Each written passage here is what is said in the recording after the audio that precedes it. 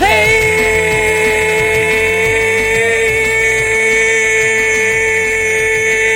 everyone, it's me, Sean Capri, and welcome to 2018, and welcome to episode 122 of We the Gamercast. It's the official podcast of WeTheNerdy.com, and it comes to you on iTunes, Google Play, and mother-loving YouTube every Monday. Thank you for subscribing, hitting the thumbs up. If you're watching the video now, would be a great time to hit the thumbs up, and thank you for rating us on iTunes and sharing, and welcome back. Whew!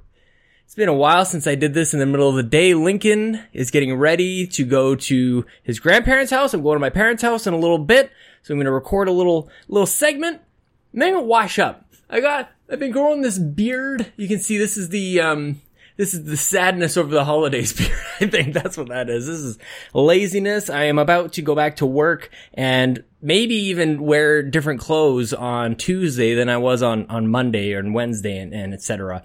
I think I've gone through maybe like 4 shirts in the last 2 weeks, and it's been awesome. It's been really great. I have been catching up on so many games, but I'm getting way ahead of myself. If you guys are new, here's the deal. Every week, I have sweet hangs with a stranger from the internet, and we talk about video games, and if you want to be part of the show, if you want to be on it, tweet at me at Sean Capri, Sean like Connor, Capri like the pants. And it's coming to you on YouTube, by the way, if you forgot or if you're new, because of amazing people at patreon.com/makeusbetter. We keep making this show better because of you, and it's all thanks to everybody there, especially our executive producers, including our platinum executive producer, Corey Hicks, gold executive producer, Sheldon Benedict, and all of our gentlemen executive producers, Nick Militia from Next Level Games, James Johnson, Dr. Doom, Jesse Armstrong, Glauco Schaefer, David Ray, Mike Drummy, Brendan Myers, Aaron Doherty, and Martini Jean, our newest patron, is a gentleman executive producer. Even if this is the only show where you're called that,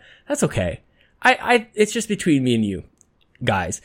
Thank you guys so much for all of your support. 2017 was one for the books, and 2018, I would like to say that I'm re-energized. That's what you're supposed to say, I think. I am re-energizing, I think. I mentioned on the last show, before Christmas, I went to see a therapist for the first time. I had a really, really rough couple of days. Just coming off of work, getting into the holidays and trying to find my place, I guess, here.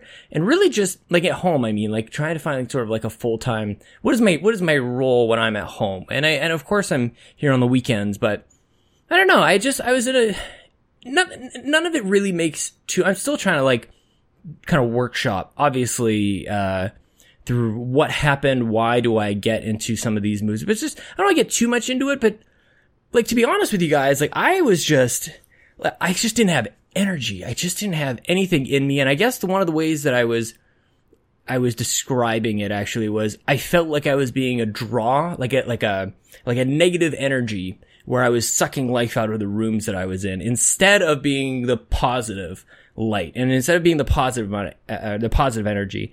And I'm trying to flip that switch. I don't want to be a draw. I don't necessarily need to be the center of attention.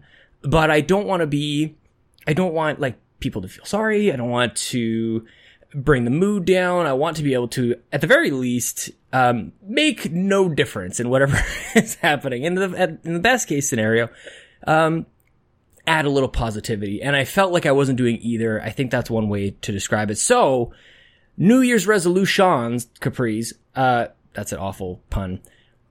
Obviously, get in better shape. I ate like crap over the last couple of weeks. That also doesn't help, by the way. Just be a little bit organized. You know, the typical kind of like 2018, but I think it all stems from just gonna actually work on myself, not just say that I'm working on myself.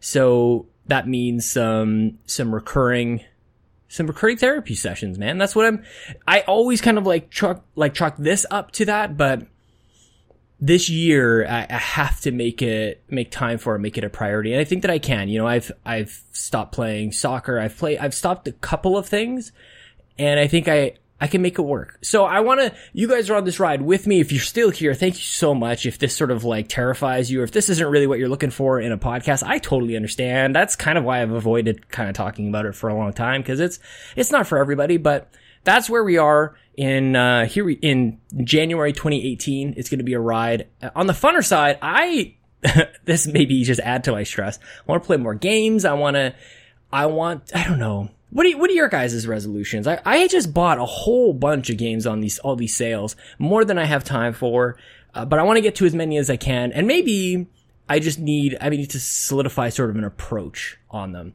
Maybe I don't necessarily need to beat all of them. I'm playing Wolfenstein 2 right now, and I'm really liking it. I appreciate everything that's there.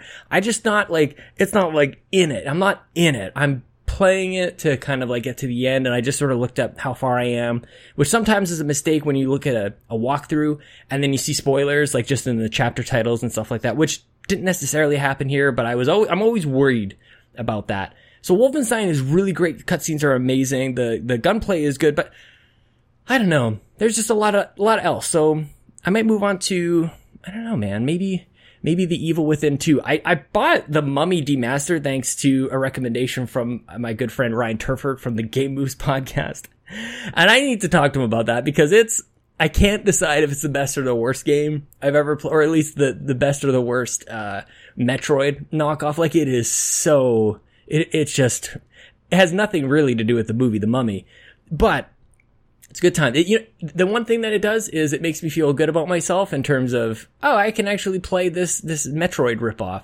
Because whenever I think Metroid, I think super difficult.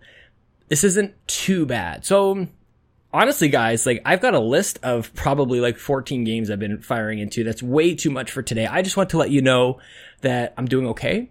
And that I will continue to be working on feeling okay. I need to be better in that sense. So who knows where 2018 will take me? I'm not sure, but I do know that I'll be seeing somebody about it on a regular basis. How often? That depends on insurance, everybody. So we will see. I'm excited. If you're on YouTube, you'll notice maybe a little crispness. Maybe you can see a new hue in the pinkness in my cheeks because I get a little excited and I get a little hot in this small room with a computer that's firing all this heat out the top of it. New webcam for Christmas, and that is amazing. I think it looks great. So the show continues to get better. And you know what, guys? We're gonna cut this right here. We're gonna get into the show. My guest today is Chris Johnston. Just to continue on the Johnsons and Johnstons that we've had over the last little bit, we're gonna continue it on into 2018. And if you know anybody with the last name Johnson or Johnston, let's keep it up, man. Because apparently you guys all like anime, so we're gonna get into that with Chris in a bit. I am so appreciative that Chris took some time and talked to my awkward ass today.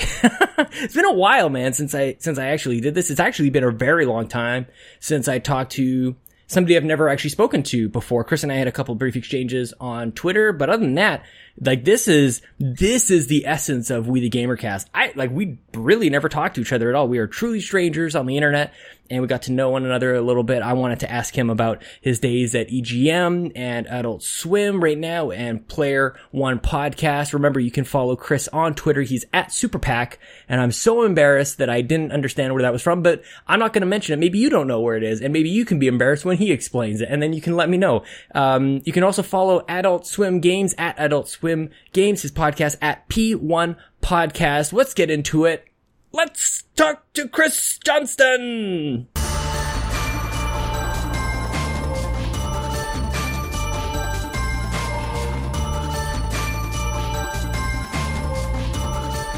Father, high five. High five. My wife takes care of him like an absolute all-star. I'm just here. I'm supposed to collect things apparently on this shelf. And, hey, I'm right there with you. Dude, I'm kind of enjoying the backdrops that we both have.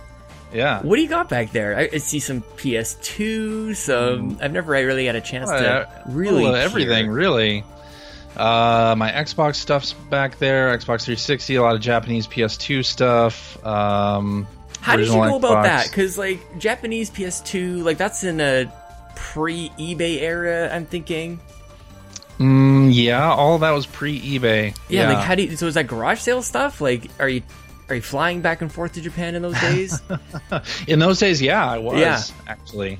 So a lot of those I bought at game stores in Japan. And, yeah, some of them I haven't even opened yet. I do have a Japanese PS2 that still works. So one of these days I should open some of those games and try them. But how do you go about even doing that? Like, I've heard this story 100 times over of Andrew Goldfarb from IGN playing Persona 5 in Japanese first. He platinumed it in Japanese. Like, are you able? That just seems like pure magic to me. I don't understand it. Like, how useful is this Japanese PS2 to you? Well, now not very, but back in the day, it was pretty useful. Yeah. I took a little bit of Japanese at nice. the local community college in Chicago, where I lived, and enough where I can kind of you can like throw up a Japanese menu of things, and I can tell which thing to click on and which thing not to click on. No way.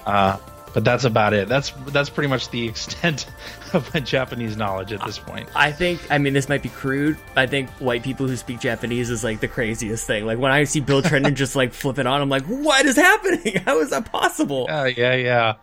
I can't do it. I took 2 years probably at this community college, and I've lost pretty much all of it except for some katakana, because that's the alphabet they use to do foreign words. So a lot of video game titles are in katakana, and then I know the hiragana alphabet and can kind of work my way through some words, but not enough to play Persona 5 in Japanese. He didn't know any of it. I feel like you got to be a little further along than Andrew Goldfarb. But I don't know if it's something that, like, who has time for that, really? Like, who has... Like, I do. I'll make this impossible and just do this in a totally, totally different language. Yeah, but I knew people back in the day who would import games from Japan without, like, a FAQ or without Twitter's help or anything like that, work through these games, and especially RPGs, and I just can't imagine doing that. What's the motivation? Is it just a point of pride? Like, is it a badge of honor to say, I played this in Japan? Like, why do people, like, what enjoyment? I feel like I'm missing something. Well, for some people, I think it's just they are anticipating that next game so much, especially if it's like a Final Fantasy or like a Persona, and they need to play it right away. They can't deal with the amount of lag that it takes to get it out in the US. Even though now, I mean, there's such a short lag time with Japanese releases. Back then, it was, half a year or more that you'd have to wait. That's the thing that I've sort of forgotten, was that was just part of the way things were back when we were growing up, was there's this huge delay. But now it's kind of like worldwide releases have become a little bit more common, so you just don't even think of, like, why would you want to get the jump on anything. So are you, like, more partial to the more Japanese centric, or are you more like Western style of games? I know Nintendo dominated your top 10 list that you guys did on Player One podcast, which I love, by the way. I have to say, I've just discovered the show, but I love that you guys play. Obviously, I'm looking right behind you. Play everything, and to have Nintendo still dominate is so refreshing. I think that usually you get that with like Nintendo centric shows, but to have where you guys are playing everything or as much as you can and still have Nintendo kind of at the top is, I think, very 1995. Yeah, that's probably true. I mean, and that's not a slate. It's kind of gone in waves, though. Yeah. Player One has been going for 11 years now. 2006 was your first episode? Yeah, 2006. Was, like, podcasting even a thing? Like, were you guys, like, just exchanging letters? Is that kind of what was happening? It was a thing. There was Major Nelson Edge. And One Up Yours and a couple others. The Cheap Ass Gamer podcast was going on back then. And we kind of thought, we could do that. This will be fun. And none of us lived. We all used to work together, all of the hosts on the show. And we thought, hey, it'd still be fun to hop on Skype every week and catch up with each other on what we've been playing and record it and release it as a podcast, because One Up Yours was very popular, and we thought, hey, we could do this. We could totally do a podcast. And then somehow, I didn't think it was going to get past episode 10. We've done 582 of them. By this point. And you guys still list it off at the start of every show. We're at episode, and like, does that kind of get like, this is a stupid number. Like, this is just insane. Yeah. But also the point of pride. Yeah. As we've gotten up there, as you get to like the milestone episodes, you kind of say, why has this gone on this long? Like, you're at episode 492. You're like, are we really going to do 500? Yep. And then now we're on 582 looking down the barrel of 600, and it's like, yeah, I guess we're doing 600, and we've only missed like 1 or 2 weeks in that time. In the 11 years. Mm-hmm. Yep. That's insane. So, like, when you guys first started out, but, like, I guess there was enough of it. Like, for now, everybody and their dog has a podcast. Hi. We're right here. And it's because we've seen podcasts come for us. But I'm guessing, I'm sensing from you that in 2006, there was still enough action going on that, like, it sparked the idea? Or was it as simple as that? Or was there, like, more to wanting? Like, did you have anything in mind, I guess, is my question, of where you wanted to take it, or what did you want to do with it, or anything like that? No. It's just friends being like friends. That. No plan whatsoever. Yeah. We thought we could do a show, something that we would want to listen to, and just kind of, it's a good start. Friends talking about video games, right? I think that any successful podcast or any fun podcast has that chemistry, right? It sounds like friends sitting around talking about video games. So friends who just happened to work at EGM back in the day. Yeah, just like anybody else. Just exactly. That's right. Guys are publishing games for over 10 years. Like, it's the same.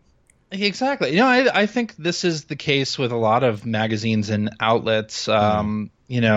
You sit there and you have conversations about video games that aren't reflected in the pages of the magazine, or that people might be interested in. I mean, I listen to the Game Informer show, and they do the same thing. They all work together, and they still somehow lay down an hour and a half show every week talking about games. I'm sure they've had very similar conversations to the ones that they're having on the show, right? Just around the office, right? So that was part of it, and especially since we didn't live anywhere near each other at that time. And you never did? What about when you worked for the magazine? Like, were you still disparate? Oh, no. When we worked for the magazine, we were all living in the same place. Okay. In Chicago and then San Francisco. I was roommates with Phil, actually, who's on the show as well. Oh, nice. Yeah. How was that?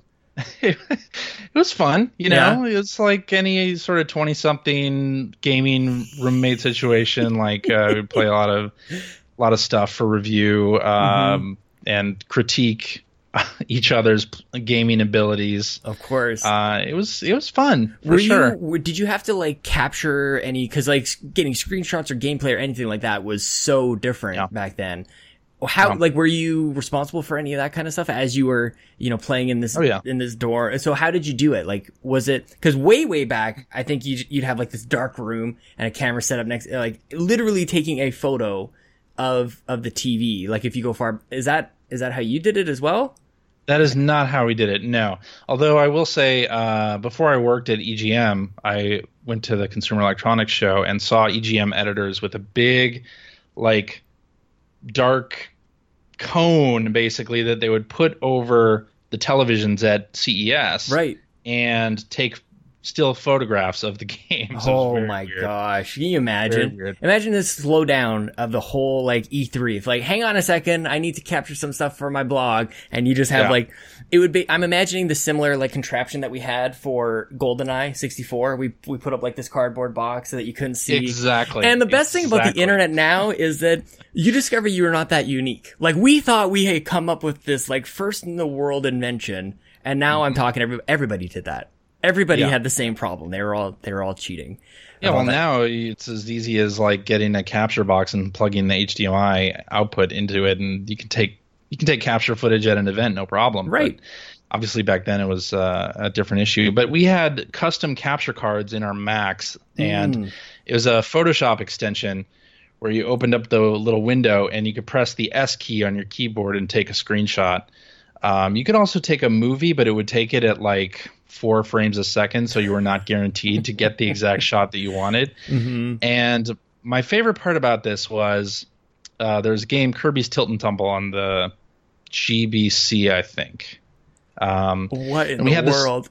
We had this device. You remember the Tilt games for the Game Boy, where you would it had a sensor in it, and it was a Kirby game where he was a little ball and just rolling around the stage. I don't remember that at all. That's amazing. I need to find this. It was a great game. Anyway, so somebody out there is going to remember that. I was reviewing it or doing a preview, but anyway, to capture screens from it, we had this contraption called a Wide Boy for the N64 that basically it was like a cartridge. It was like the Super Game Boy, and you put your cartridge in, or you put a Game Boy Color cartridge in there, and you could play it on a TV. But to do the tilt thing, what you had to do, because it expected that it was going to be in a Game Boy, and you were going to be looking at it this way, right? Or looking at it a certain way. You had to basically take the N64, because the cartridge was plugged into that. You had to hold it in your hands upside down. No way. And then with a pinky finger, while you're playing, try to hit the S key to take a screenshot at the right time. It was the most difficult thing. That's all, because it's built into the cartridge. Like, of course, that's why it's upside down and backwards or whatever. And, that is... So they've been up to this for a little while. Oh, yeah. Yeah, Nintendo's been doing motion control for a long time. Holy crap. That made it very difficult to take screens off of that game. Yeah. Or occasionally we would get somebody else who was in the office in the cube next to us, or I would get Greg, who was in the cube next to me, and have him hit the S key for me, like when he thought a good screenshot was coming up, so that I could focus on playing. Because it had a preview window, but when you hit S, it would like pause the screen a little bit, so you couldn't like play a fast action game that way. You had to have it where you could look at the TV and also press S. It was very, very difficult to do. So how was it working? So like growing up in I guess in your formative years in the 20s and working at EGM, how was this different for you than maybe even like growing up? Like for me, I had my neighbor, everybody knows my neighbor Matt and I, we had like, apparently it's called a friendship gate between our backyards. Like there was literally like a gate that we could pass through our backyards. You didn't have to go outside. We could just, like, our backyards are basically connected. Oh, and growing up, I didn't know that was unique either, or I thought that that's what everybody's backyard was like. And like I would never, now having my own house, like there's no way I'm splitting my fence and having it go to the neighbor's house. So, but I had basically every game that I could ever imagine playing over there, and I had a friend who I could always play games with. So I'm always curious of like, was this in stark contrast to your childhood, just having people that you could geek out every single day and just obsess over the stuff that you want to obsess over, or was it a little different kind of growing up? You mean working at the magazine versus yeah, well, I mean, yeah, like, or was this sort of like, I grew up with a whole bunch of friends, and then in my professional life, I'm with friends who also like games. Like, have you always been surrounded by people who love games, or was this kind of like a nice escape in a way? No, pretty much. I've always been surrounded by people who liked video games. Yeah. My neighbors growing up played video games, went over to their house and played DuckTales on the NES. Oh, yeah, man. And when Super Mario Brothers 2 came out, there was a cartridge shortage at that time, and my friends' parents had driven them to the toy store before we were able to get there, and they bought us a copy of the game because it was about to be sold out. So no way! Yeah, and that was super awesome. Like, I still thank them for that to this day, because that was a great game back in the day. That's so nice. Yeah, that's super nice, right? And those NES games were like $40 back in the day. Like, it's not cheap. But my parents paid them back, of course. But yeah. But I grew up with a lot of people who loved video games, and I started writing about video games when I was 14, and I got hired at EGM when I was 17. So you're talking about childhood. EGM kind of was my childhood. That was it. Holy cow, I didn't realize that. Yeah. So, like, what are you writing at 14? Like, what point does that, in terms of, like, what games are you writing about at 14? And then where are you putting that? Well, there was a magazine called Video Games and Computer Entertainment back in the 90s. What did they write about? They did computer games, video games, you know? I just love how, like, that's like the nerdiest title. Like, let's not get ahead of ourselves. We just want to let you know exactly what is in this magazine. I love it. Perfect title. That's right. They were mostly about toys and Mortal Kombat. Yeah, right? exactly. But they did an article about fan-made magazines, or fanzines, which is a thing in the music scene for a long time, and this column in there talked about fanzines that were about video games and that anybody could write them. So that's how I started. I started a fanzine and started sending it to that magazine. Plus, I would send copies to EGM because for me, EGM was local. I was like one suburb over from where the EGM offices were. So you mentioned Chicago and San Francisco. So were you you're growing up around Chicago. Is that what that was? I grew up in Chicago. That's right. Okay. Yeah. I only know of like one suburb of Chicago, and it's because of Wayne's World. So I know of Aurora, and that's it. Right. I was in Naperville, Illinois, which is one away from Aurora. Just missed it. Dang it. I should have been wearing my Blackhawks jersey. All right. I was devastated to learn that the Wayne's World in the movie was not actually filmed in Aurora, Illinois. None of it was filmed there. It's probably Vancouver. Everything seems to be filmed in Vancouver. That's right. That's right.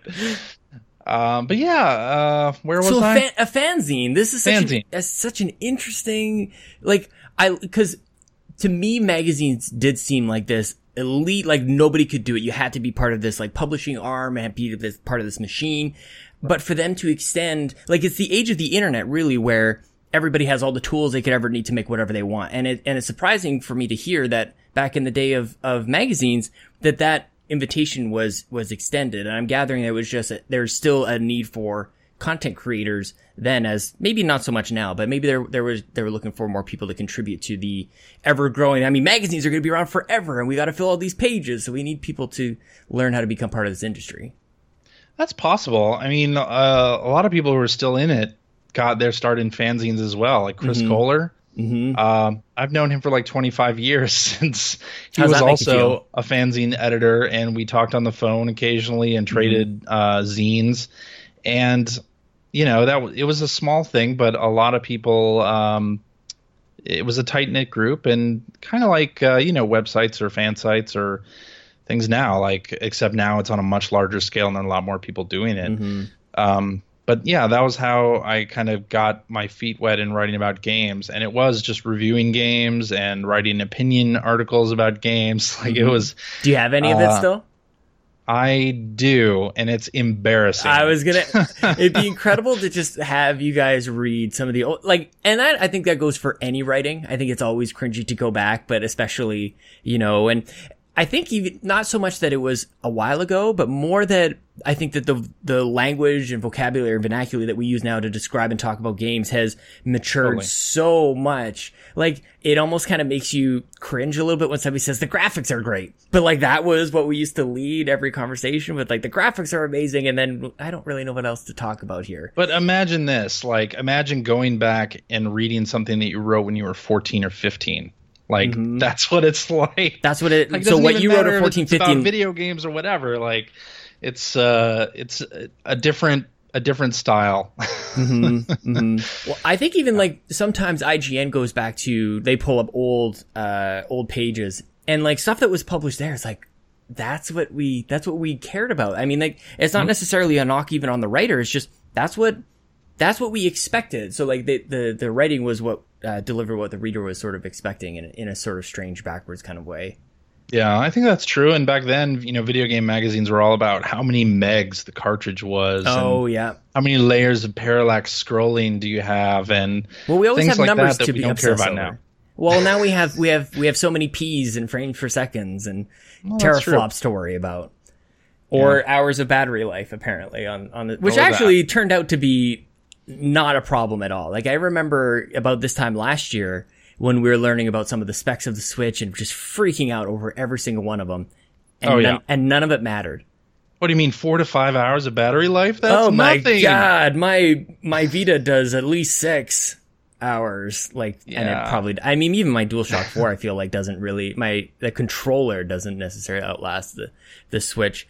I wanted to ask you a little bit about the timeline writing for a magazine a little bit. So obviously now we can, this is going up tomorrow. So pretty instantaneous, but you needed to have access to games a little earlier. The whole timeline of production adjusts when you're in magazines, but then for it to drop at a time that is relevant for the reader, how did all of that work? Did you just have earlier builds of games, or talk to me a little bit about the PR surrounding games when you need 3 months to, when you have a 3-month lag between hitting print and having that drop in somebody's mailbox? Yeah, I think it was a different time where not only did it take, a month or at least a couple of weeks for a magazine to get printed and distributed, but it also took time to have a cartridge pressed or CDs pressed as well. So we often would get review copies of games several months early. and we tried to time our review for when the game was actually going to hit shelves, so that you'd be reading a game that came out in September. You'd be reading about it in the October issue of a magazine, because the way that magazines work, they want like everything to be, or the date on the cover is like a month ahead of when it's really on stands. Right, that always messed me up. Yeah, and in part it's so that bookstores don't throw you away on the last day of the month. They keep you on the shelves. I never even thought of that. Of course, yeah, that makes so much sense. Yeah, which I didn't understand either until I got into it. It's like, why are we working on this issue when, it's a weird future thing. But so yeah, we would get builds of games that were either previewable or reviewable, and sometimes even the review copies weren't completely 100% done. They were just at a state where they felt you could write about it and attach a score to it. So I imagine now it's a lot different, where the lead time is a matter of weeks. But you still get games that are broken. You do. Like, what was your favorite kind of memory from writing for, I guess, like, even just walk me through walking in for the first day, where you go like, like, were you a fan before of EGM? Like, was this sort of like, I can't believe this is like my dream job kind of thing? Or was this just part of the way things were supposed to go for Chris Johnston? No, this is not part of the things we're supposed to go. Walking into the office for the first time, it was great, because I had been reading the magazine for years at that point, and sort of knew everybody's persona in the magazine, or at least so you see I thought I did. Yeah. And it felt fine. I was walking in kind of as an intern, really. And I didn't even have my own computer for the first couple months that I worked there. I was working off of other people's machines. Awesome. And we had I had an optical disc that was mine, basically, and I could work on other people's computers when they were out to lunch. Yeah. That is amazing. Just the fact of using like a disc as like, like almost like a USB drive would be now, or I guess even a floppy disk before. Like, it always seemed very advanced if you had a rewritable. Like, oh, you got to format that thing properly. You got to close up that disk properly at the end of it, or otherwise you can't when you're done burning that rewritable. Oh yeah, and they would oftentimes die on you. Yeah. And get corrupted, and then all the work that you did was gone. So that's why I'm surprised to hear you say that, just because in my experience with it, like, they were so unreliable and they cost a fortune. Like, they were worth 4 or 5, because it's almost like rechargeable batteries, I guess, in that sense.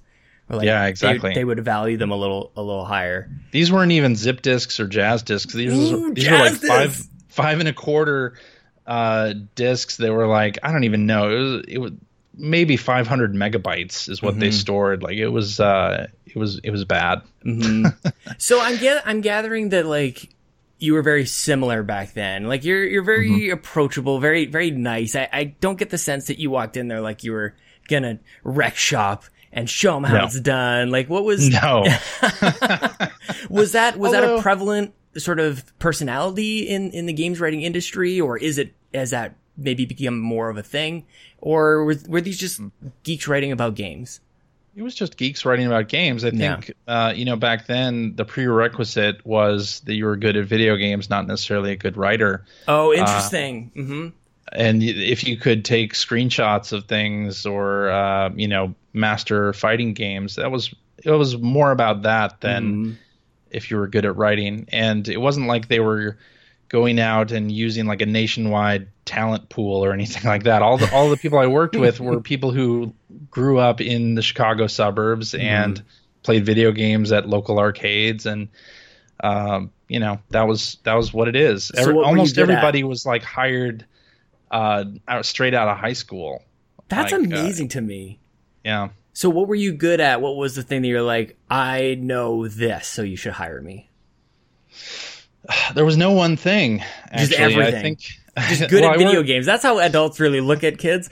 Are you good at games? I rented for the first time, my library actually rents out video games, and of course everybody working there, not of course, but the first time I rented a game there, I discovered that you can rent them for 3 weeks, and I was very surprised at that. And the old lady librarian handed over to me, and I said, 3 weeks? That's incredible. I was not expecting that. She said, yes, you'll have so much time to get really good at this video game. And I hadn't thought of getting good at a game in like so long that just seemed like kind of like you mentioned, it seemed like a yesterday kind of mentality of people's connection with games was, were you good at them? Where now, like, you don't really have to be good at them to appreciate or talk about them, which I think is super interesting. Well, back then, when you opened a magazine, you wanted to see the hottest picks and tricks and cheat codes, things like cheat codes. Exactly. Like it wasn't like you were opening a magazine to see a dissertation on why Metal Gear Solid is a bad stealth game or whatever. Like, you didn't want to see that. No, I'm just making that up. I was going to say maybe there's a hot take or opinion that what is something like that you're like, oh, did I just say that? People are not necessarily going to agree. Was there something maybe in the magazine that you wrote about that did you get fan mail or hate mail or anything like that? No, not that I can remember. You're just so even keel, man. Like, you're just like, there's no pissing you off or anybody else off. back in the day, when Wind Waker was first unveiled, and it was, that cel shaded look, very cartoony, and people called it Zelda. And Zelda. At that time, we did have an opinion piece in the magazine where some people were down on that cel shaded look, and I was like one of the only ones who was giving it the benefit of the doubt. And let's see what happens when this thing comes out. And I was also into anime, so that may have been why I was giving it the benefit of the doubt. But those opinions came later. In the mid '90s, you really kind of didn't give your opinion on a game unless you were reviewing it. Like, I did a preview of Bubsy 3D for the PS1, but you couldn't be negative about games in previews back then. Oh, interesting. Was it sort of like an arrangement that you'd have had with, or was it an unspoken sort of agreement that you don't? No, it was just the editorial position of the magazine where we weren't going to be negative about a game in a preview. Oh, okay. And I think that worked for what it was and the time that we're talking about, but I'm glad that changed. And it did, which was good. But I unfortunately got quoted on the box of Bubsy 3D. So, and I do have a copy of it. I need to frame it because it is one of my lifetime achievements. That is incredible. A friend of mine, Ryan Turfer from Game Moves Podcast, he is a huge Bubsy fan. He was totally thrilled that we were getting a Bubsy game this year, but maybe 2017 wasn't quite the right time to drop this thing. No. So when do you start to see like, oh, this magazine business maybe not going to be around forever? Like where were you at EGM? And then like, what were sort of the signs that you saw? They're like, this isn't going to be around forever, maybe. Well, I mean, that wasn't the conclusion that I came to when I jumped ship. I love magazines. I still love magazines. I have an irrational one for magazines. I mean, they're great, right? It's a little physical thing that you can flip through, and it's a nice time capsule of what people were playing and thinking about. And they line up so nicely on the shelf. Like when everything matches, it touches a little of our OCD magic. Like, oh, that just looks, everything lines up. But you can see when they start changing where they put the date, and that always messes you up a little bit.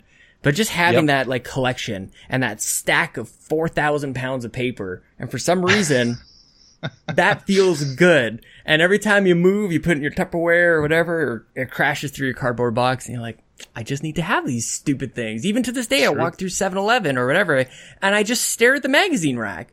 I don't need the magazine. Like, I would have read all that stuff, but I don't know. It holds a very special place in my heart. That's for sure. So you didn't come to the conclusion that this wasn't forever, but you left anyways. What was the journey? I did. I had been news editor at EGM for like 8 years at that time, back in 2004 when I left. And you're right that the internet was kind of coming up and seemed like a good transition time. And I decided to jump ship to an anime magazine. Oh. I followed another editor, a guy who used to work at the PlayStation magazine at Ziff Davis. Gary Steinman left and went to work at New Type USA, which is an anime magazine that was based out of Texas. It was a U.S. version of a Japanese magazine, actually. We did translated stuff from there.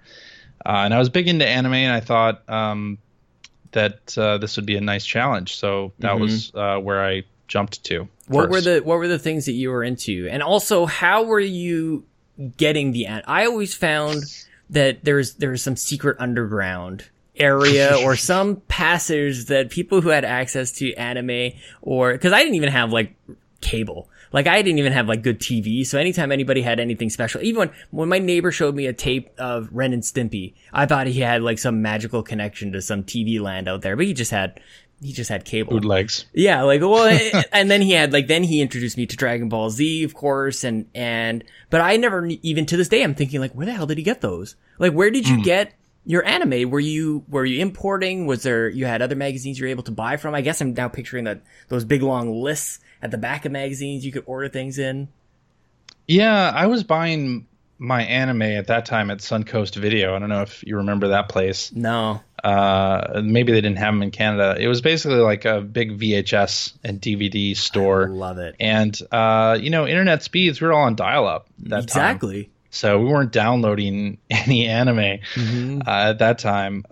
We were buying tapes or buying DVDs that had like 4 episodes for, $30, $40, $50. Yeah. Like the dedication is huge. Yeah, that was where I was getting my stuff. And I still have quite a collection of anime. And that's where I was getting that. But luckily, the company that published New Type USA was also an anime company, so they got a lot of screeners that way. And it works kind of like video games, where the publishers would send out screeners and whatnot. So right. And how long were you there for? I was there until 2007. Yeah. Yeah, when the anime market kind of died in the U.S. because fan subs and internet delivery was coming up, and basically taking all of this, the idea that you had to buy DVDs with 4 episodes, it was sort of eating that lunch. Like nobody was doing that anymore. Crunchyroll was here, and people were getting their anime faster all over the internet. So Crunchyroll is a thing that I have it on my phone. I have it on, like, I have it everywhere, and I always go like, one day I'm going to jump into that. Where do you think, so for somebody like, I feel like I'm probably like probably pretty average in that sense of, I know of Akira. I've seen it once. I've seen Dragon Balls, like the first couple of seasons. That's kind of it. Like I know of Frieza and Cell, but that, like mostly out of the games. Where should somebody like me jump into anime? I'm always curious. I've had a couple of people I have no idea. Yeah. I have no idea. Oh, I could tell really? you back in 2005, 2006, I could have given you some good recommendations, but now I've been out of it. But does it seem long. timeless to you? Like maybe that's, as again, outsider looking in, it seems like anime, it doesn't even matter. And part of that I'm assuming is because by the time I ever got around to Dragon Ball, it was already 15, 20 years old, like just from being brought over. So I don't know. Yeah.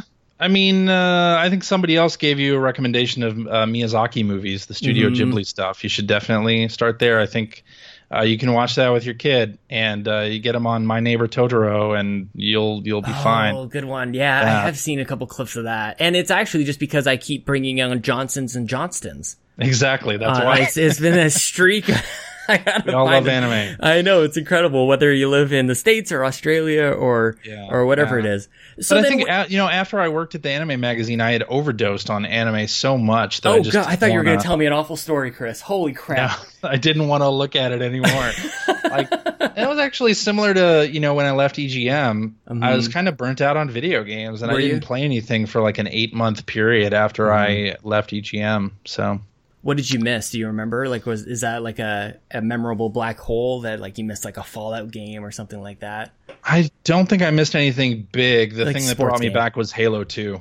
Oh, okay. So that's the time period that we're looking at. Okay. Yeah. And what did you think about? Okay, so let's talk about Halo 2 for a second, because I feel like I'm the only one who remembers this. People were pissed when Halo 2 came out and you played as the Elite and what the heck was it? The Arbiter. Oh, yeah. For like a huge portion of this game. And now people look back at Halo 2 as like one of their favorites. How much time do we need for Halo 5 to be one of people's favorite games because you don't play as Chief? I think that'll be a lot longer. Like never. Or never. Exactly. I mean, I think it's similar to, MGS2. where they switched the characters off. That's way worse Halo, in my mind. Yeah, I mean, I doubt anybody could pull something like that off today, just because so many people are connected and would know immediately that you don't play as such and such character. Yeah, I mean, they could throw zombies in instead. Yeah, I actually don't remember too many people getting upset. I was not upset about playing as the Arbiter. It was fine. I thought it was fine too, but I wasn't nearly as like connected into the lore and everything. I didn't buy any of the books or anything like that. I didn't really like. I liked Halo. I just wasn't like skipping school for Halo or anything like that. The interesting thing about that though is, do you feel like now the hardcore fans get disillusioned with something, and then their opinion starts tainting the opinions of other more casual fans? This is a hot topic for me, Chris. I am actually very sensitive to that, because I get really worried when I listen to big podcasts with giant audiences, and sometimes somebody will say something and they won't think twice about it. They'll just, there's the opinion and it's out there, and then that starts to like gain a little momentum, or like, I don't even want to say the word because I hate that every single podcast. I actually am less upset about actual microtransactions as I was about the fact that it dominated the conversation in 2017 to such it was almost like we had so many other things to talk about this year. Mm-hmm. And unfortunately that it just seemed to like one person got really upset about it, and then somebody's kid spent $40,000 in Destiny or something stupid like that. And now we're getting like nobody had the conversation. Maybe it's because we don't have thousands of podcasts about mobile gaming. But it didn't really happen there in the same way. And I don't want to derail there, but that was an unfortunate part of 2017.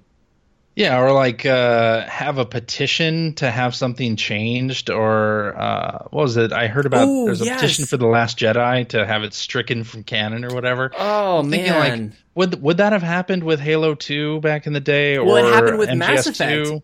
Yeah, Mass Effect. Yeah. Mass Effect 3, like they actually went in, and I mean, that was maybe a sign for Andromeda of bad things to come, where is the confidence? Like there's one thing to be said, you should be listening to your fans and things like that, but the game was done, and then they sort of tried to retroactively kind of change it, and that intelligence level, I think, from BioWare, that confidence of the vision where this universe is going and everything that they do, it just seemed like they had everything straight. And then this glimpse into, they're willing to, or maybe it's EA kind of forcing their hand a little bit. They're willing to change things. Where is, like, how rock solid is the foundation of Mass Effect? It turns out not very good, unfortunately. Yeah.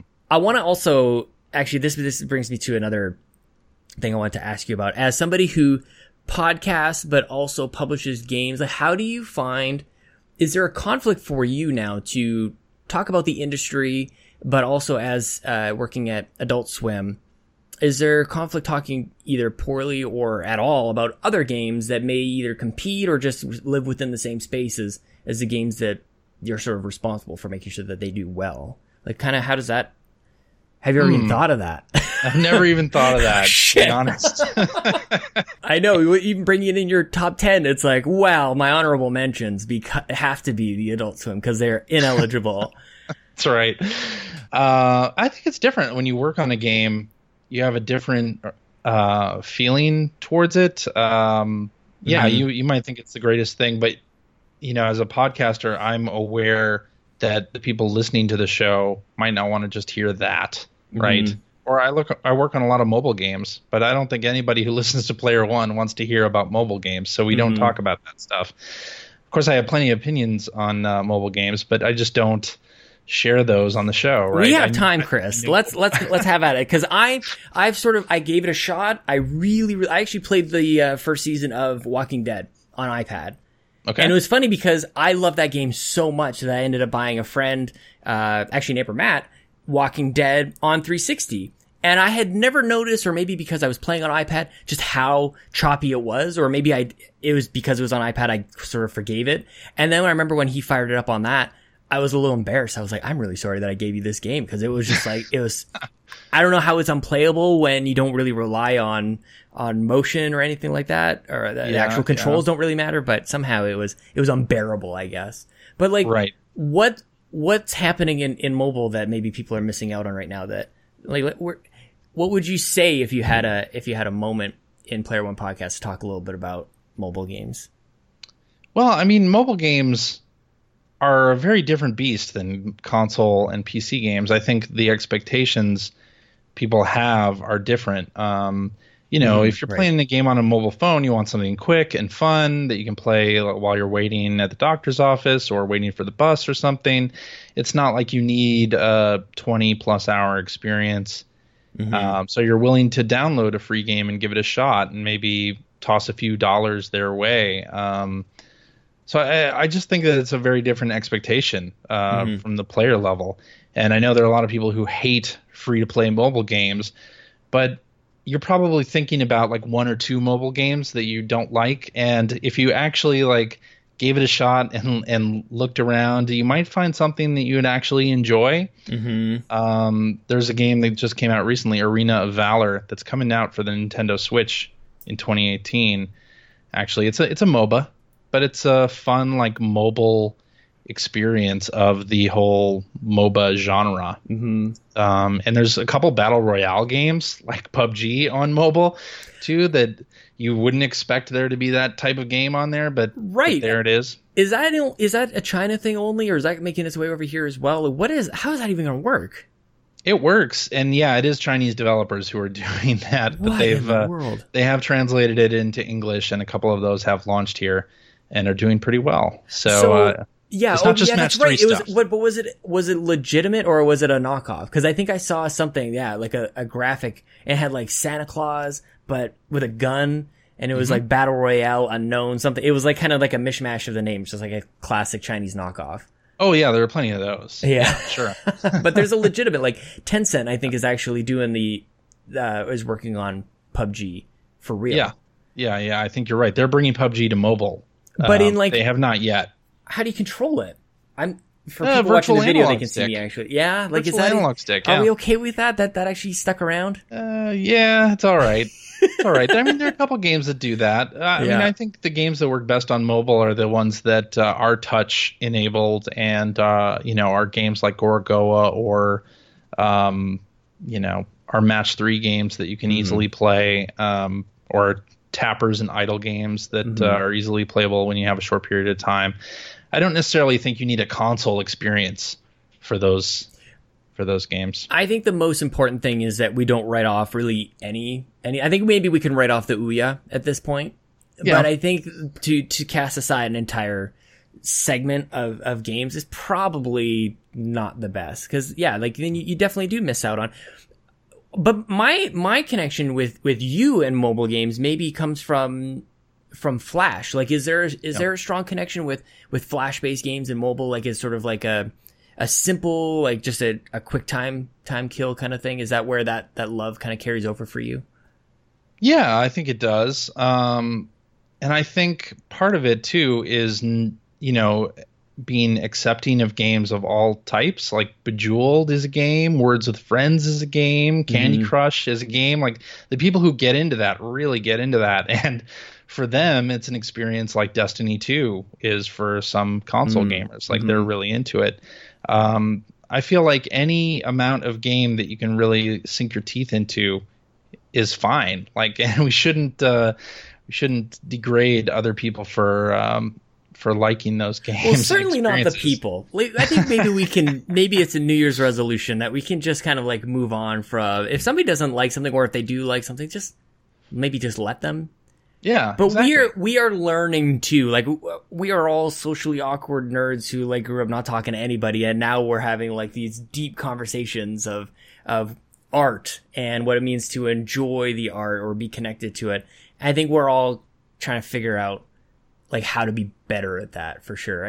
Yeah. Well, maybe we are. I think you're actually really great at it. You know, there are people who love soap operas, and then there are people who like, dramatic movies and The Walking Dead, and it's kind of that same receptor place in your brain, right? But it's just a different format. However, I think if anybody's had an insight into the soap opera world, you'll know that that's if you like All My Children, you hate the people who watch Young and the Restless. They're I don't know anything about Young and the Useless. All right, well, All My Children isn't even on, and I only know that because that was my mom's show, and that was her, like, she had her hour at 1 o'clock. That was it. And then the rest she was actually mothering, which I think is amazing. Now being a dad, like, if I had 1 hour and that was it, she had her cottage cheese and she threw some peaches in it. That was mom's time. All right. I don't know why, Chris, I don't know how I get to those places sometimes, man. I haven't even like, I got my coffee ready and I haven't poured it. I'm trying to be like not pouring coffee in the microphone. So this is all, look at the bags under these eyes, Chris. Talk to me about Adult Swim. I want to talk about Adult Swim. Where does that come in? Like, and how do you make the transition from writing about games to publishing games? Those are, in my mind, totally different beasts. It's not as different as you would think. Okay, really. so now I'm going to do it. I'm just going to go publish a game. Well, I'm not even really writing about games, so let's be honest. I'm not a game developer. Okay. I know nothing about code, but I have played a lot of video games. And for me, working at Adult Swim, a lot of it is working with developers, right? And they're giving you early builds, or you're looking at a game design document and giving them feedback on things.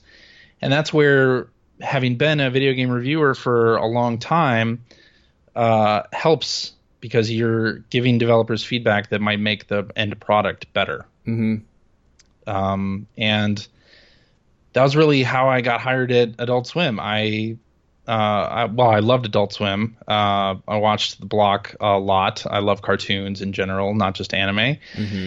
And loved the content that they were putting out, and thought their foray into web games was really cool. They were doing some different stuff. I think at that time we all thought of Flash games as like punch the monkey and get $5 off, whatever. But they were doing something different, right? They were doing Viva Caligula and 5 Minutes to Kill Yourself and Candy Mountain Massacre. Like, they were doing really fun, quirky games on Flash. And when I got hired, they were in the middle of that. And I was hired to basically help developers make those Flash games for AdultSwim.com. And it was great. And what was the point, I guess, is the .com there to like still drive traffic towards like the TV? Was there a path that they sort of had for people in mind, or was this just another element of entertainment coming from Adult Swim?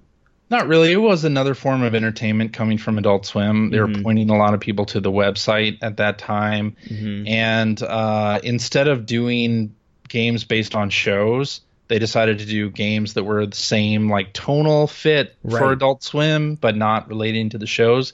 Because I think if you do a show-based game, you only hit super fans of that show and nobody else, and the game has to be really good to satisfy fans of the show. So instead of going that direction, we kind of cast a wider net, which I thought was a great strategy for that. Was that early on? Because I don't know necessarily, like, for people who don't know, maybe, like, what are some of the games that people may recognize but maybe don't associate necessarily with Adult Swim because it's not a show? Robot Unicorn Attack. Okay. I don't know that one. You don't know that one. I know, and it's in your bio and everything. I know it. It's like you're satisfying everybody's dreams of fighting unicorns or something like that. No, it was an endless runner. It was an endless runner, side-on endless runner, kind of like Cannibalt, where you're just jumping and running, and it has an Erasure song always that plays in the background. Yeah, and that got really huge. That got way bigger than Adult Swim. Which was great, and we brought that to mobile later, and it's done well there. But yeah, I think a lot of it was bringing in an audience that wasn't necessarily familiar with Adult Swim's content, and appealing to the same sort of comedic sense. Right. And so now you guys are on Switch. You've been PC pretty much from the start, Flash or whatever kind of iteration on a computer screen. Now coming to Switch. What do we got in store for 2018? Well, can you tell? I'm not sure what we've announced. Dang it! Exactly. But I'm sure you've announced everything, Chris. We put out Battle Chef Brigade. Yes, this game is awesome, Chris. I'm so thankful that you sent me this game. I just am in love with it. It's so, like, you think you know what you're doing. You think you know what this game is, and then it's something totally different. And then you think you know how to play it, and then there's a new trick or something else. It just continues to grow. Yep. Again, just it wasn't on my radar until I started hearing, and of course you sent the code, but I also started hearing others in the community kind of like discover this game. And talk to me a little bit about that side of pushing games out and sort of being part of the conversation, but also hearing people kind of like pick it up and gaining a little momentum. Like, is that, for me, that would almost be all consuming. I would be scouring the internet trying to find out what or if people are talking about this game.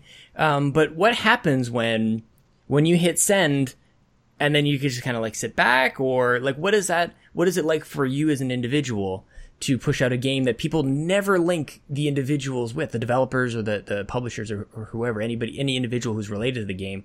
The majority of people don't connect a person with it. They just judge it based on that game. So, but there's obviously a person on this side waiting for feedback or something. What's that like?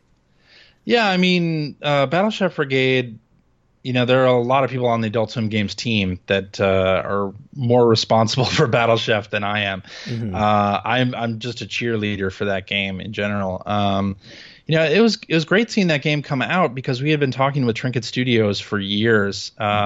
It was like 4 or 5 GDCs ago. We had a meeting with them to see an early build. This was, I think, before they did a Kickstarter for it, and I just thought it was great. It was a great mashup of mechanics, and the art style was awesome, and the way that they wanted to tell this story sounded great, and it's been awesome to see just the development of that game over time. And when they finally did sign with us, which wasn't for another 2 or 3 years after that GDC where I first saw that game, it's just great. And I feel super happy for the developers of the game, Trinket Studios. They're getting a lot of love on social media, and just very well deserved because they've created a fantastic game. And Jacob Paul is the producer from Adult Swim who was working with them on it, and he definitely helped them refine some things. And one of our staff members, Megan Fosty, wrote a lot of the script for it as well. So it's just been great to see a lot of commentary on it. I've watched all the YouTube videos that people have done on the game. Like, it's fantastic to just kind of watch everything play out, because you've been familiar with the game for so long, right?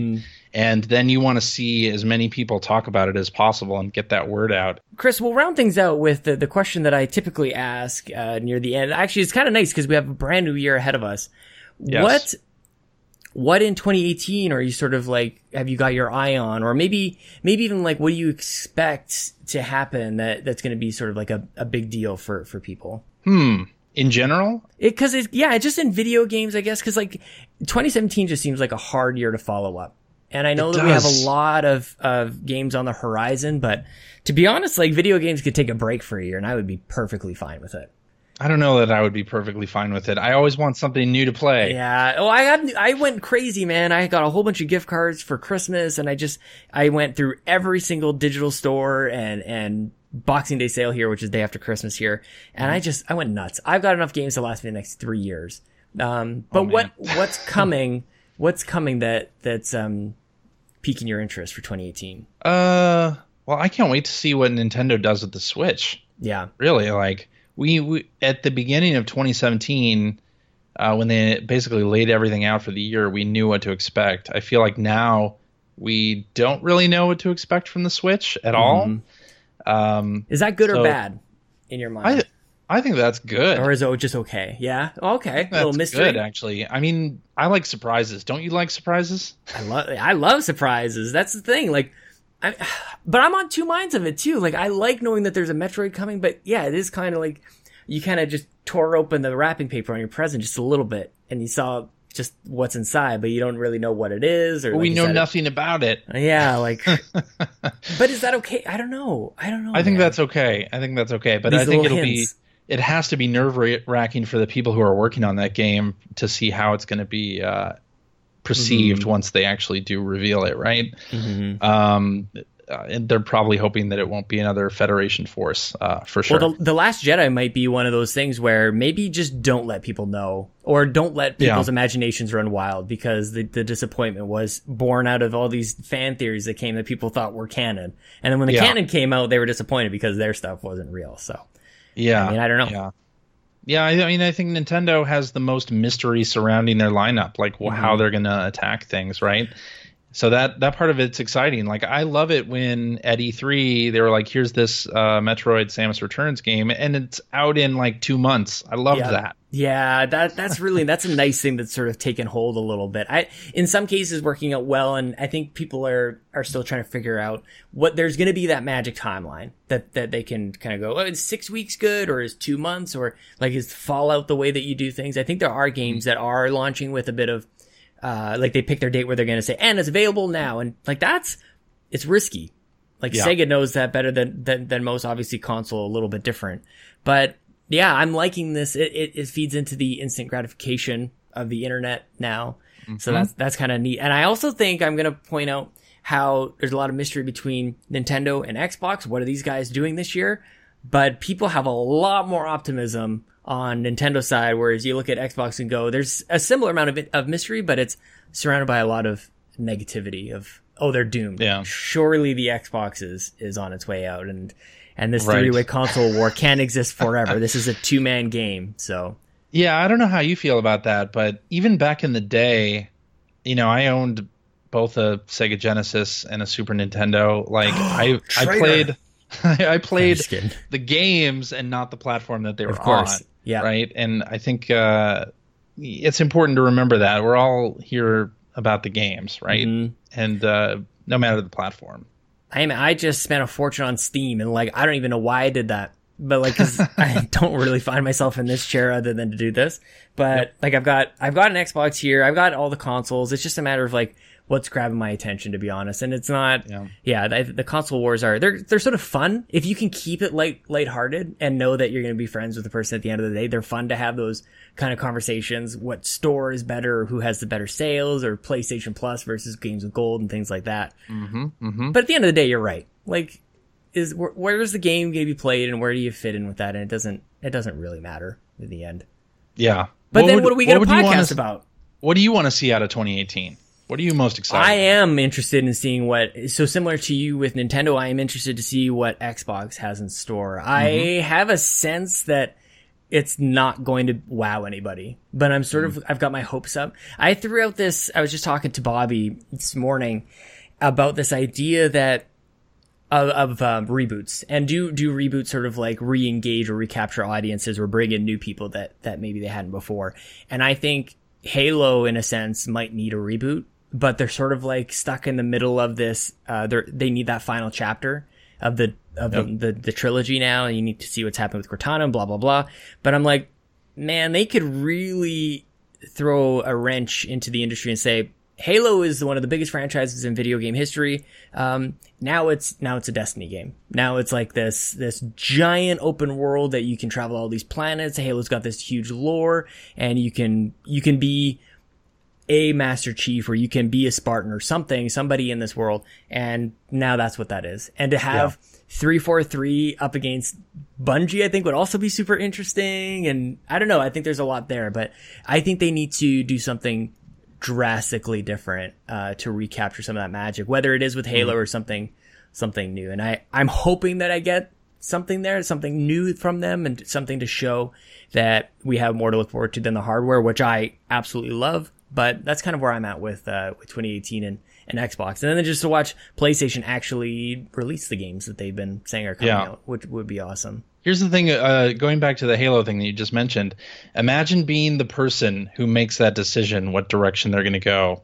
Yeah. And then having to like watch the unveiling and then take in all those fan comments. Oh, no kidding. Yeah, because you imagine that? Oh, it's not going to be pleasant. Like, it's just gonna be a blood. Well, it's gonna be both. There's gonna be people who are maybe stoked about it, but probably more, because to your point, you gotta make people happy too.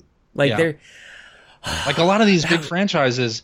It's got to be nerve-wracking for that team, or it's got to be nerve-wracking for those Microsoft executives that are making the decision, where to place the bets, right? Because they've got the money. They're going to, like, place certain bets on things. It's got to be really difficult to decide what's going to be a good bet and what's going to be a bad bet. Like, you don't know. And you have to look years in advance. Yeah. It's not even like, this year would you make that bet. You can't make that bet this year and have the game released this year. Like, if you're making this bet now, it's 2020. Maybe for a game like Halo, I don't know, 2019. But like whatever they've decided, it's happening now, which is crazy to me, because so much has happened just in this last year. You can climb on anything in Zelda now. I know. Who knows, Chris? I don't know. So then what's going to happen with Sea of Thieves when that comes out? Like you have player expectations being set by games that, are out and done with development before you're even out. It's got to be nerve-wracking. I don't envy the position of those people. It's funny looping all the way back before we close things out here. It's the way that mobile has sort of like encroached. Everybody talks about the microtransactions being a thing, but honestly, I think even just like free-to-play games existing in the console space, I think is super interesting, because you have a game like Destiny, or you have a game like Warframe, and you go, well, like, maybe I just play Warframe instead, and I'll spend a couple dollars there, or just, like, that's where I spend my time, regardless of microtransactions. Like, Sea of Thieves is this game where it's a pay to play. It'll be a full price game, but there's a lot of games like it that either cost less or don't cost anything at all. And this industry is incredible. Like, we have so much to consider and talk about, and we have so many things pulling our attention in different directions. So I guess that's why I like the question of, like, what are you looking forward to? Because it could be anything. It could be, like you said, just as general as what's Nintendo going to do. I am totally fascinated by what they've got up their sleeve. It could be nothing at all, but we've already all bought our Switches, so. Or it could be, is Crackdown 3 going to be any good? Oh, Chris, I hope. I'm not. That's the thing, that's why I go, Microsoft needs that big thing, because Crackdown isn't it for me. State of Decay 2 isn't really it for me. Sea of Thieves is a thing, but it's sort of like Detroit for PlayStation. Like, that's not Uncharted. It's not like it's not The Last of Us or anything like that. It's just it's a supporting title, but not, same thing with like Scalebound would have been the same. I wasn't too disappointed that wasn't it's not a pillar. It's not the Forza. It's not whatever. So anyway, Chris, as if people didn't already know, why don't you tell everybody on the internet where to find you and connect with you on Twitter and all the things that you're up to over there? Sure. Well, my Twitter handle is Superpac. That's SUPERPAC. I don't tweet about anything political. Somehow that name has gotten me a lot of political replies, but what's political about it? I'm so off on that. Super PACs in the US are like political action committee things. It's like oh my god, that's fundraising hilarious. Things, and that's my handle everywhere. I was thinking Tupac. That's the other thing I get. Get that too. Yeah, that's my handle everywhere. So what is it? It's this is my first handle on the internet, actually. It's Super Pac-Man. I love it. It's better than my handle on PlayStation. That's man. Yeah, what was that handle again? Nope, I won't talk about it. I'm going to change in 2018 according to Sony. So that's what I'm looking forward to. There you go. 2018, I'm looking forward to changing my PSN. Yeah, so I'm Super Pac on all the things, Switch, Xbox, PlayStation, and the Player One podcast that I do with three of my friends. That's at playeronepodcast.com. You can check that out. We record every week, and those episodes come out on Tuesdays. I love it. So we're also on YouTube, P1 Podcast. I love it. And then you do live too.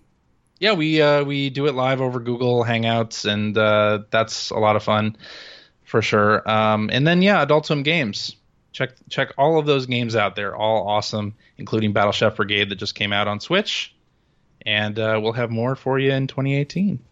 Love it. Well, thank you again for your time this morning, Chris, and having a quick chat. I really appreciate it, man. This was awesome. Yeah, thanks for having me, Sean.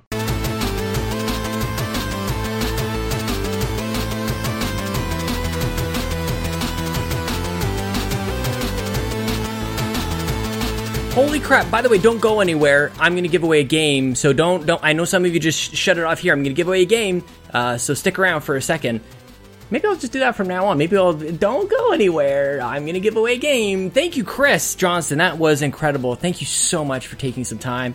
And I felt like even after we kept talking, I'm like, okay, I'm not going to take your day here. And then I'd ramble on about something else. And he's just very gracious. So thank you, Chris. I really appreciate that. Remember, you can be on the show. Just tweet at me at Sean Capri, Sean like Connor Capri like the pants. And that music was from ocremix.org. It's Super Metroid in your prime. Figured that was sort of a fitting introduction. You can find me on The Gaming Gurus. That's every Monday as well. We gotta talk about that. What do you guys, is it okay? This drops on Monday, so does The Gaming Gurus. I'm on that. I don't know. I feel awkward about it, but that's with Bobby the Nintendo Guru and Toby Thornton. I'm on the Xbox Drive. I love doing that show. I drive to work and I record an Xbox show, and that is on the Dayspace Network. And what else? You can support this show if you like. That's actually, I don't really want to put it this way, but like It allows us to give away games, really. It's sort of what it allows us to do. You can go to patreon.com/makeusbetter. You can give away a game, whether or not people want or not. It's there. I have games to give away, so you guys can have Quantum Break on PC. So there's Steam games, but Quantum Break is here for you if you'd like it. All you gotta do is enter it in. The code for Quantum Break is EJ2FB P5EQK WWE3T. And that's all it is, folks. You can have Quantum Break, and honestly, if your PC can handle it, it's great. I love Quantum Break. I played it on Xbox, obviously. It's really great. So please pick it up. What else is there? That's pretty much it. Thank you to our artists, Gary Gray and Adam Leonard. Our video designer, of course, Antonio Guillen. And this show is powered by the Dayspace Network of podcasts, or Forget Being Cool. I don't know what it is, to be honest with you guys. It's a thing. Dave, please tell me what I should say at this point. You can find the Gaming Gurus over there. You can find Nintendo Talk. You can find If We're at Nintendo and Character Crunch. A whole bunch of Nintendo shows. Otherwise, this is episode 122 of We the Gamer Cast. Is now in your ears and your eyeballs. Thank you again for listening. I'll be back next week and hope you're there too. Now it's time for the first Jason of 2018. It's 2018 Jason, New Year's Jason. Jason, where are you? Jason, press S for Sean. Jason! Jason! Jason! Jason! Sean! Sean! Sean! Sean, where are you? Jason! Jason! Jason! Sean! Sean! Sean! Sean! Sean! Jason! Jason! Jason! Jason!